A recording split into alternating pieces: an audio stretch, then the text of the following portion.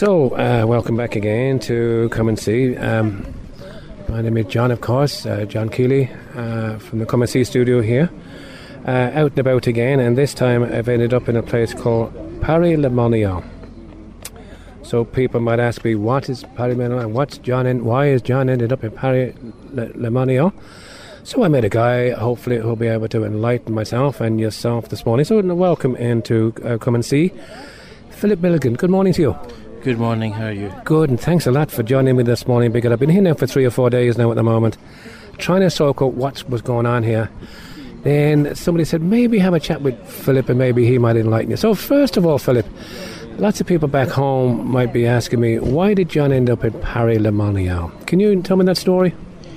Paray le Monial is a place that I remember saying to my mum one day, Mum, I'm going to spend some time in a place of pilgrimage called Paray le Monial. Mm-hmm. And I was sure she would never have heard about it at all. No. And she said straight away, Sacred Heart, St. Margaret Mary, Alacoque. And I was amazed that my mother was so religious-wise on things which to me were obscure. Mm. The devotion to the Sacred Heart of Jesus, which many of us know from the statues in our churches, or the fact that our homes have been consecrated to the Heart of Jesus. That's right. There's always a picture, isn't there, with a little red light? That's right. This little, that's actually one of the first works of the mission of the Sacred Heart, was really to make Christ the King of our homes and our families. Okay. And all of that comes from the apparitions to a religious sister called St. Margaret Mary Alacoque in the late 17th century. Mm-hmm. And these apparitions, most unusually, were not of Our Lady, but they were of Jesus himself. The apparitions to the Sacred Heart. Mm-hmm. So over a mystical life of more than 20 years that she was in this convent, contemplative convent of the Visitation here in Paray le Monial, Margaret Mary received different intimations of the love of Jesus for humanity. Mm-hmm. And in particular, what we call the great apparitions here. There are 3 or 4 of them between 1673 and 1675, in which Jesus reveals that he became man so much that he has a human heart, a heart which has been wounded by the offences against him, the way any human heart would be wounded by offences made against it, and also a heart which is merciful and needs to be loved. So the Sacred Heart message is Jesus needs his heart to be loved. And I'm sure even when this first of all happened, I believe, with Sister Mary, she had a problem in that maybe some members of the community weren't too sure. Was she hearing things? Or? Well, of course, I remember the story of Padre Pio, when he was, as a schoolboy, he would go and talk about his apparitions, his meetings with the devil and things, and be quite astonished that the other children in school, that didn't happen to them, you know. So there was something like that with Margaret Mary, that from a very young age she had this, her way of being in relationship with the Lord was one where he talked to her in a very direct way, in her feelings and in her emotions, but in words that she could hear and in words that she could write down. Really they were our apparitions, but they were an expression of Christ in his humanity, who talks one-to-one with her in the same way that he talks one-to-one with us in the secret of our heart, in one way or another. So Margaret Mary needed the confirmation of her superiors, which she received, especially because her superiors consulted a young Jesuit of that time called Claude La Colombière, who is himself also a saint now, and who confirmed to her the authenticity of these apparitions. Jesus says, my heart is so overflowing with love for the whole of humanity, and for you, Margaret Mary in particular, but I receive so little love in return. Behold this heart that receives, that loves so much and receives so little love in return. In another apparition, he says, if you believe, you will see the power of my heart. And so the power of Jesus' heart we see in the very fact that in many of our homes and in our churches and across the whole world, there is this devotion to the Sacred Heart of Jesus that Pius XII, in an encyclical in 1956, said was not just a devotion like any other devotion to a saint, but it was a devotion which revealed something like the tip of an iceberg, revealed the depth of the humanity of Christ. That God has a heart because Jesus has a human heart. Yes, and that he loves us so much. And I suppose that's one of the problems we've had to deal with maybe over our own faith journey, and that sometimes we don't realise that love that Jesus had for us. And so here in Paray le Monial, it's so evident. Which brings me to the next point. I'm here in Paray le Monial. It just happens to be with members of the Emmanuel community. I was struck by so many things, Abby, but maybe you might give people a sense back in Ireland what exactly happens during these weeks. I mean, we're here for 1 week, but during these weeks of sessions, I think they call them. In 1975, which was the 300th anniversary of the great apparition, this is the heart that loved men so much and receives so little in return, the chaplains of the sanctuary of Paray le Monial, it was a place of pilgrimage, which had been a very strong place of pilgrimage in the 1900s, the 1800s rather. It was from Paris, the basilica in Montmartre in Paris, for example, was built. Invited all of the dignitaries of the church in France to come to celebrate this great anniversary. 300 years. 300 years of the apparitions of the Sacred Heart of Jesus, the saving heart of Jesus. And as one of the chaplains of the time, who was a bishop, said, nobody came. But instead, a group of people came to do a summer retreat. It was the beginnings of charismatic renewal within the Catholic Church in France. And there was a first session here which had 2,000 or 3,000 people. And they met and they prayed together for 1 week. And the year after that, when this session for the whole of charismatic renewal moved on to somewhere else, the founder of the Emmanuel community, Pierre Gorsard, the community was founded at the same time, said, no, the Emmanuel community, we will stay here. We will stay close to the heart of Jesus. And so from that first session in 1975, a following session in 1976, 1 week became 2 weeks, 2,000 people became 4,000 people, and we now have, after 40 years, a reality of something in the region of 25,000 people who come over a 5-week period for different week-long retreats. So these are retreats. The people come for 5 days, 5 full days in Paray le Monial, a time of spiritual renewal, a time with teachings, a time to encounter other Christians. And these meetings, which began in France and had a population of people coming from France, have also now become extremely international. There are probably something like 15 different countries present today at this meeting. And just give people a flavour of what sort of happens each day. I believe it starts first thing in the morning with prayer and praise, isn't that right? The idea is, first of all, that a whole family can come and retreat here, which means that the activities that are proposed during the day would mean, for example, that a family would have sometimes together, the meal times would be together. There's a big lunch tent where people come and queue up for a little lunch which is cooked for them. That's an experience, Yes, it's an experience if you have to cook for 5,000 people. Exactly, and it's all volunteers, of course. Absolutely, all volunteers, 100% volunteers. So it means that in the morning people would come for after breakfast for a time of morning prayer, which would be a time of prayer according to the liturgy of the church, but also a time of prayer where they're able to express joyfully with song their faith in the Lord, followed generally by a conference, a teaching as we would call it, that might be a good hour or so long. At the end of the morning there would typically be a time of Eucharistic adoration or a little time of debate, and then daily Mass. So the morning teachings are often given now by internationally known figures. This morning's teaching was by Father Raniero Cantaramessa, who's the preacher to the pontifical household. Yes, I noticed, yes. The first day's teaching in this 5-day session was given by the Archbishop of Lyon, Cardinal Barbara.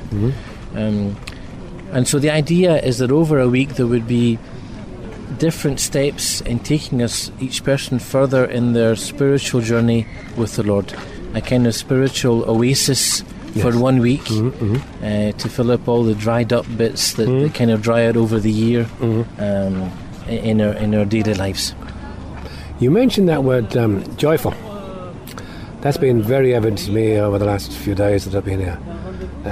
Whether it's first thing in the morning, last thing at night, having a cup of coffee, walking in the park, wherever it is, that joy, there's something special about that. But the experience is a little bit contagious, really. Huh? Yes. It's that the people who run these retreats, these sessions, as we call them, have been here before, and they have made the personal experience of Jesus Christ alive in their lives, and that's been manifested to them often through a gift of themselves to the Holy Spirit, and what we call an outpouring of the Holy Spirit, which effectively is an encounter with Christ, where the things that we have perhaps learned with our head about the faith make the long journey, sometimes the pilgrimage from our head to our heart. Yes. And so things that we know become things that we believe. Things that we think are right become things that we are convinced are true. Things that we know are sources of joy become our personal joy. And it's the experience which goes right through the tradition of the Church of spiritual renewal, which means we discover the Holy Spirit alive in our lives, and He leads us to a deeper attachment to Christ, a deeper understanding of Christ through Scriptures and through the liturgy, and through the community, through our brothers and sisters gathered. You mentioned there about families, and that's another big point that struck me. The amount of families here and the amount of interaction between the parents and their children, and also the activities that are organised for the children. Maybe you can give people a little bit of an idea what's involved there. Well, the session that's going on this week has 5,000 participants. Of those 5,000 participants, 1,200 are children, aged from 0 to 17 years old. Once they get to 18, we don't call them children anymore. Yes. And so for each of those age groups, there's a little session of itself, so that the parents are free to listen to the teachings, or listen to have time to pray on their own, and to spend time as a couple when they come as parents, and also so that the children, according to their age, can also make a little journey with the Lord.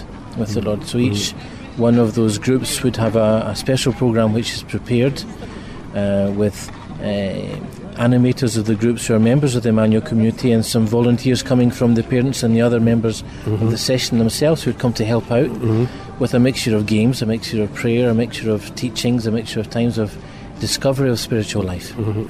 Beautiful. The other thing that was so fascinating for ourselves, adoration plays a big part, obviously, with the Emmanuel community. In the Visitation Church here, in a few more places around the town. But the beautiful part of adoration that I experienced myself yesterday with my wife, and is there in the park just behind us there now. Maybe you can give people a little bit of a flavour for that.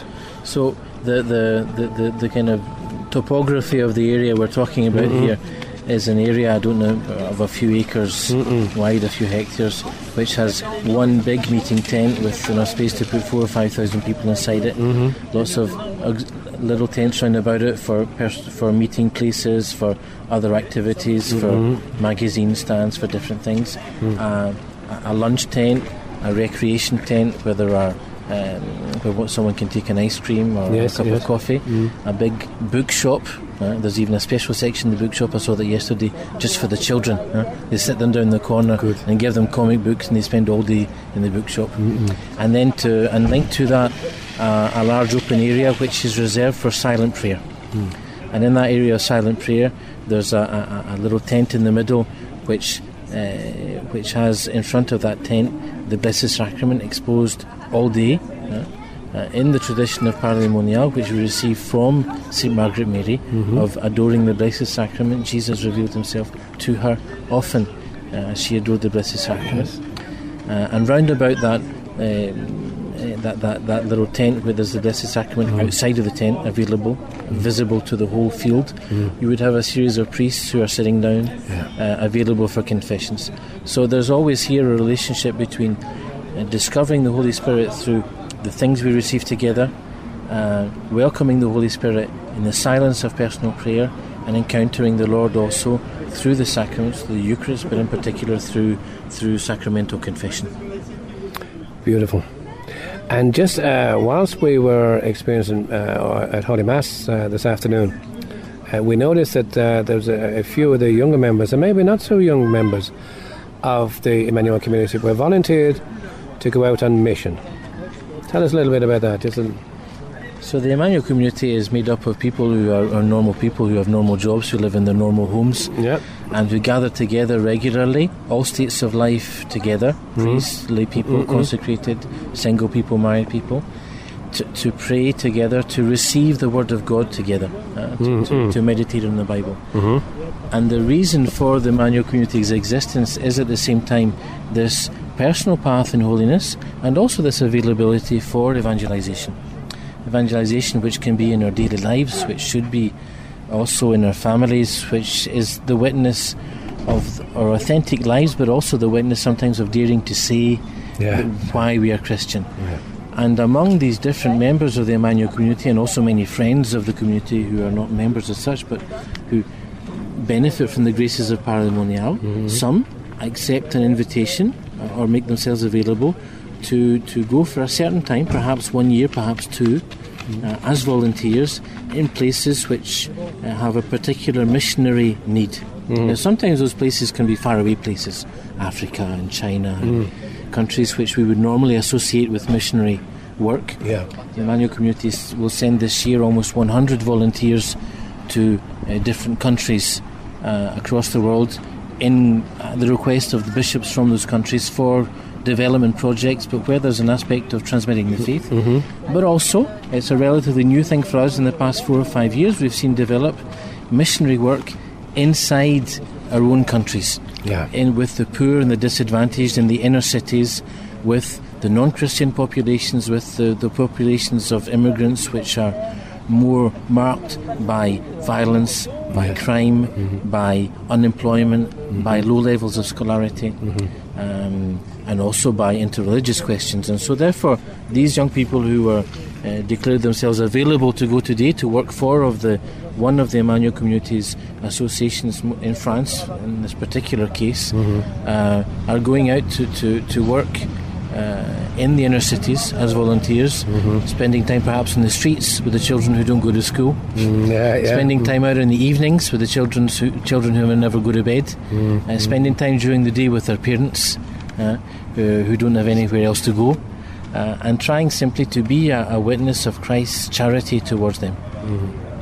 And these people who volunteer for this, I mean, did they have to have any special education? Or? Some of them are carrying out specific tasks, which also allows for the cooperation of the sometimes uncooperative French government, but in this case very cooperative, because they might be specialists in education, in special education, in remedial studies, psychologists. And so some of them could be going because the French state recognises that they have a particular expertise to bring to the local community there. Many of the others are going more simply because whatever their training and their formation is, they are convinced that they can say Jesus through acts of charity. So we would take a year or two to prepare, especially a year in particular, to prepare these young people through different weekends, through different training sessions, to test them a little bit, to give them experience on site in these different places to see if it's not going to be a mission which is too difficult for them. And they are, of course, accompanied in these places where they go. We don't let people on their own. We stay with them. And I mean, they're kept in terms of their keep, fed and found type of thing. Yes, so that means that in order for this type of thing to work, we do lots of fundraising so that we can send them as volunteers. That means we pay for their health insurance and their pension and these things, and also for food and board. And so that relies a lot on the generosity of the members of the Emmanuel community, but also of the many participants in the sessions, so that we can do this. And just two more questions. One would be, you mentioned this particular week is a week for families. There's other weeks for other types, for instance, teenagers, would that be right? We have one particular meeting, which is next week, which is called the International Youth Forum, and that's for young people in particular the 18 to 25-year-olds, but with a big section also of 15 to 17 and 17 to 18-year-olds. And again, we will be looking probably at 4,000 or 5,000 young people for that from different countries. We also have similar meetings in other countries across Europe this summer with the same type of programme, but more adapted to them. That's to say, adapted to young people, many of whom might not come from a Christian background, but who are looking to discover the church, discover the faith, discover a coherence between what they would like to live and what they're able to live. So we would do the same type of thing for them, but that would be more particularly addressed to people who are at that point in university study or whatever else. At the other end of the summer, we would also do something more adapted to people in professional life. Okay. Right? Either of whatever age, but in particular we have young professionals who might be 25 to 35 years old who no longer consider themselves young. Yes, I understand. Who don't have the same questions because they already have a place where they work. They have the new challenges of being Christian witnesses in workplaces where often it's not so easy or not so allowed to be openly Christian, and so it's therefore working with them on how they can understand the social teaching of the church, how the social teaching of the church and their spiritual life can become something coherent, how they can use the sacraments and the prayer of brothers and sisters as something to sustain them in their daily task, and also understanding, as lay people should understand, that the world of work and the world of our families, the society where we live, is a place where God is present, as church teaching says. It's not an empty place, it's a place where God precedes us, and therefore we should be able, we have to learn what the signs are of His presence so that we can discover them, embrace them where we go. Okay. Just one final question there, Philip. If somebody was thinking about coming over to Paray le Monial and really, they're not members of Emmanuel community, but just coming over to say, listen, I wonder what will I find here. What sort of advice would you give them? Well, first of all, there's a website which is www.paray.org. That's easy enough. Okay. Where they find information about these open sessions that are going on. In Ireland, as in other countries, the Emmanuel community is present, so there's always someone locally with whom they can talk. There are often pilgrimages or groups coming across that people can join with to make it easier. But there are also times that people can come for 1 week, or young people can also come for the whole summer to work here. You know, the tents were put up by professionals, but afterwards the 2,000 chairs and the kilometres of carpet were rolled out by young people who come, university students who come to give part of the summer to do that. So that type of thing is also another way of discovering Paray le Monial, and with the help of the Emmanuel community. And certainly one of the experiences I had, just to finish off, one of the experiences that I've had this week, I really didn't know what to expect, but and the piece of advice that I was given on my first day was, don't try and experience and see everything all at once. And I maybe leave people, and maybe leave, just before I leave yourself there, Philip, with a lovely quotation that was given to me one day when I was having coffee by a guy whose wife had been spoken to by Jesus. And Jesus said to his wife, he said, I can show myself to you where I like, when I like, and how I like. And certainly I think that experience is here within Paray le Monial, whether you see the young families together, whether you see people like yourself who are working a few times a day, I believe, in the translation cabin over there, whether it be the priests or wherever it is, that joy is there all the time. So Philip, on behalf of us all, thank you very much for giving us your time this morning, and thank you for all the witnesses that you're giving to so many people and the encouragement. And may the Lord stay with you at all times. Thank you very much. God bless you now. Bye-bye. Now, my thanks to Philip Milligan for sharing that reflection on the Sacred Heart and Paray le Monial with us this morning. So really, after the joy that myself and Anne experienced, there's only one piece of music we'd like to play as we close this second part of the programme. And this one is taken from an album by Charlotte Church, from her album Dream of Dreams, and this one is entitled Joy to the World. So let's hear this.